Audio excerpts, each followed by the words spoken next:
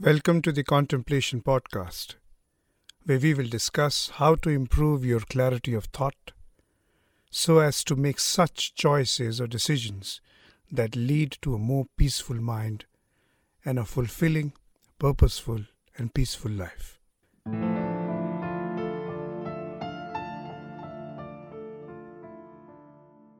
I am Tarun Gulati, and I have created the Adios Contemplation Framework from my personal experience and experimentation with contemplation for more than 15 years.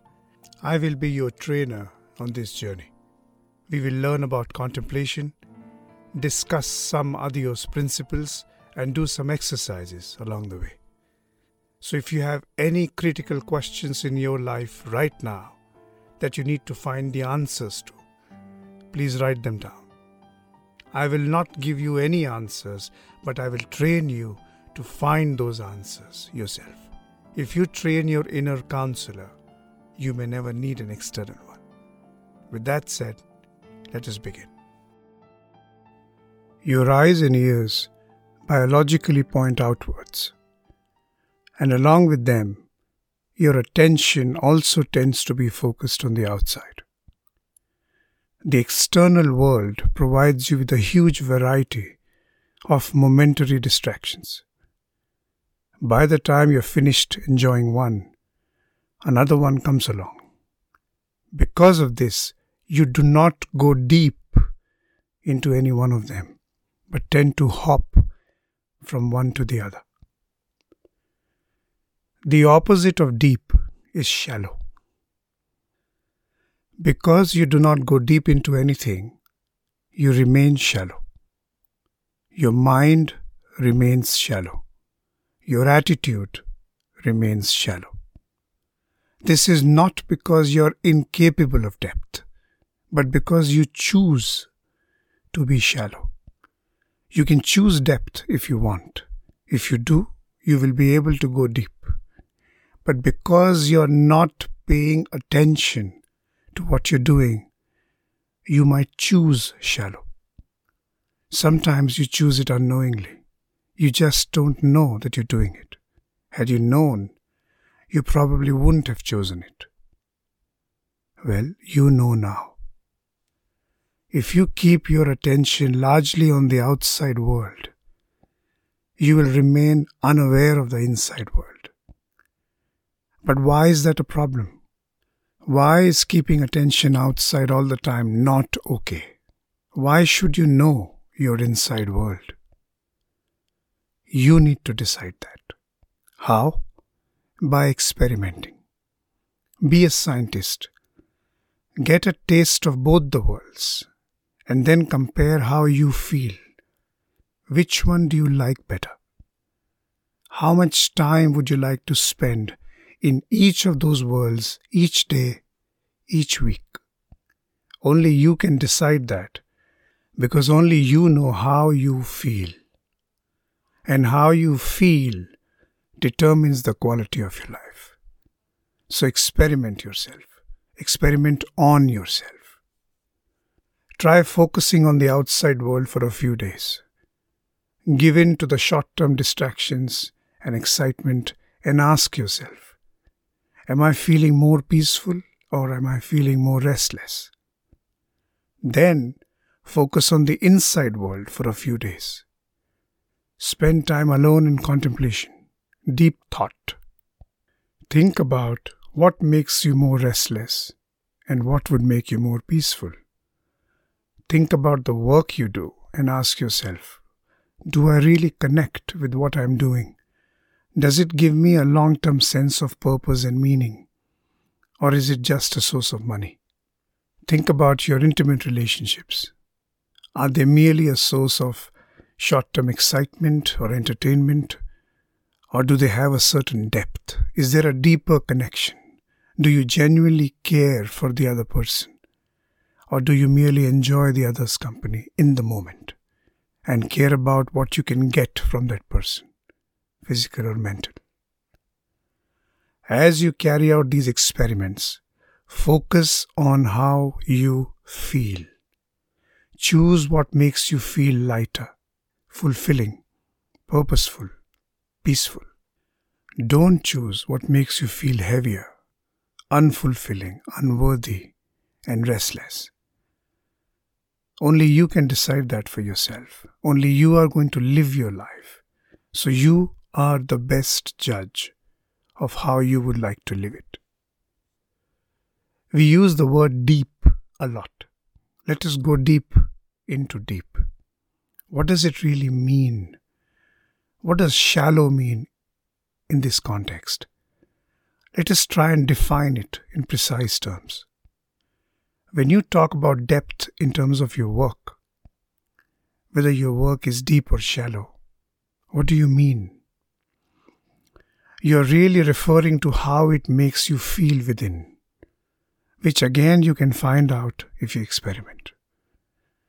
So try working for a few days only thinking about money. Money being the sole purpose of the work you do, and check how you feel. It's an experiment, remember. Then try working for a few days only thinking about the core purpose of your work, how it can benefit someone. Doing it well with a lot of attention, and then check how you feel. Try working on something purely based on your personal excitement, where you're not paying any attention to whether your work improves the quality of life of your customer or not, and check how you feel.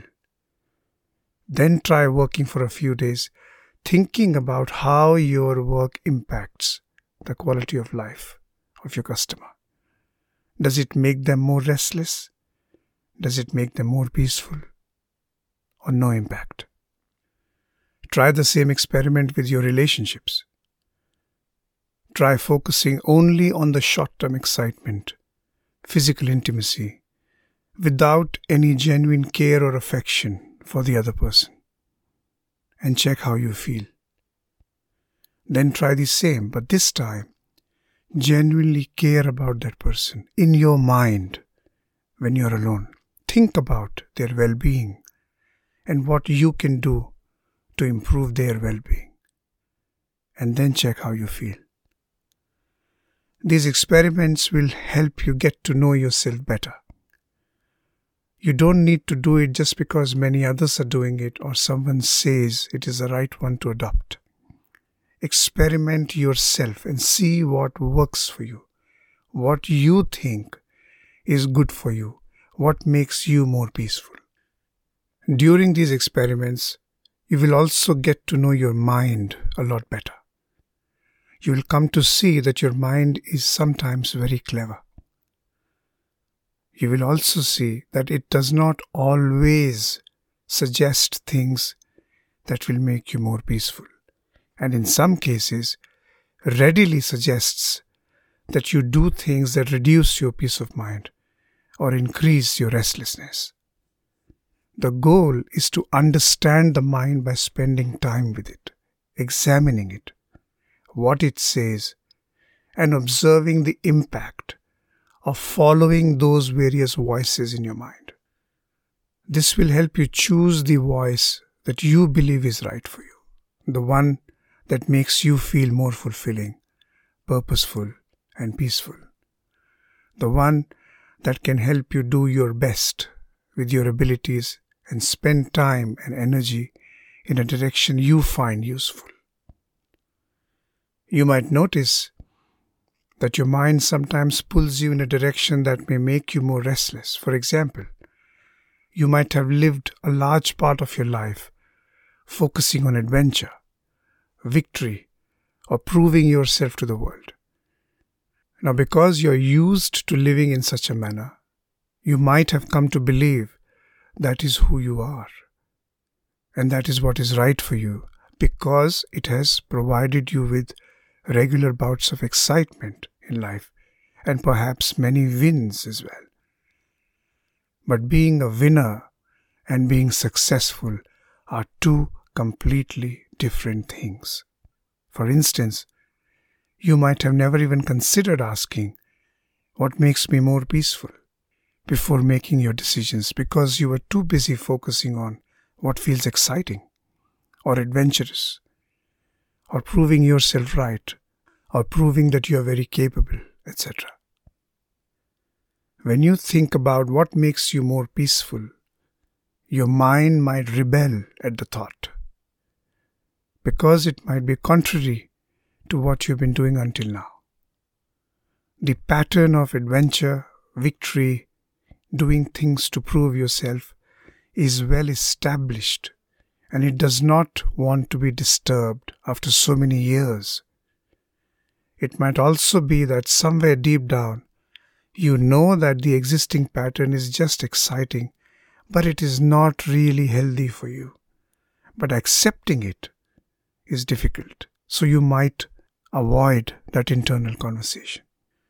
Or it is now a matter of prestige, where your existing pattern is saying, does this mean I've been wrong for so many years, especially after all the wins and excitement that I've delivered to you? Think of this mind, or that voice in this mind, as a sales head who has been delivering excellent sales for many years, but is very toxic personally for the culture of the company. So the mind might resist the new model, the model that asks, does this make me peaceful? It might resist it strongly. One of the methods it might deploy is to try and find faults in that new method. Now, in general, if you spend time finding faults in others, you might remain where you are. And in all likelihood, those others may not change either.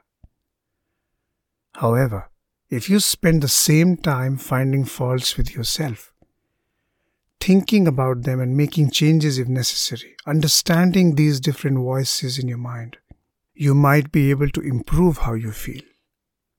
But in this case, the agenda of that old pattern, that old voice in your mind, is not to help you improve.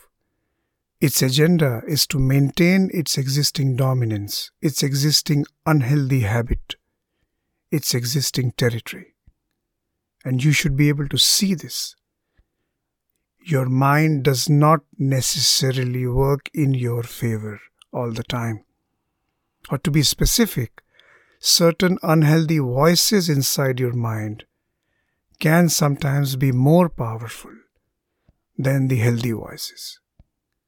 The key is to understand the mind, so you know how the various voices in your mind behave, what their motivations are, what impact they have on your peace of mind, if you follow them, and accordingly decide the voice you want to follow. Everyone has these voices. You are not a bad person if you can hear unhealthy voices. You just need to be practical about it and understand them so you can choose the right one. And to do this, you need to spend time with your mind. This is called spending time with yourself. This is called looking inward.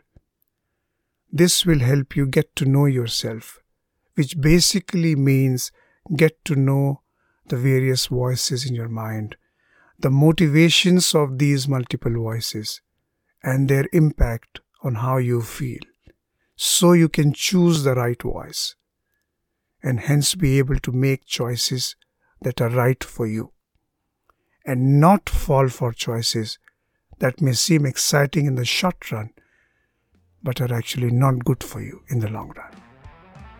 Contemplation helps you do that. Please practice 10 to 20 minutes of contemplation every day. It will help you a lot. If you prefer a more systematic and structured approach to learning things, you can also join our contemplation program, and we will help you learn and master contemplation. Contemplation is the mother of clarity. All the best.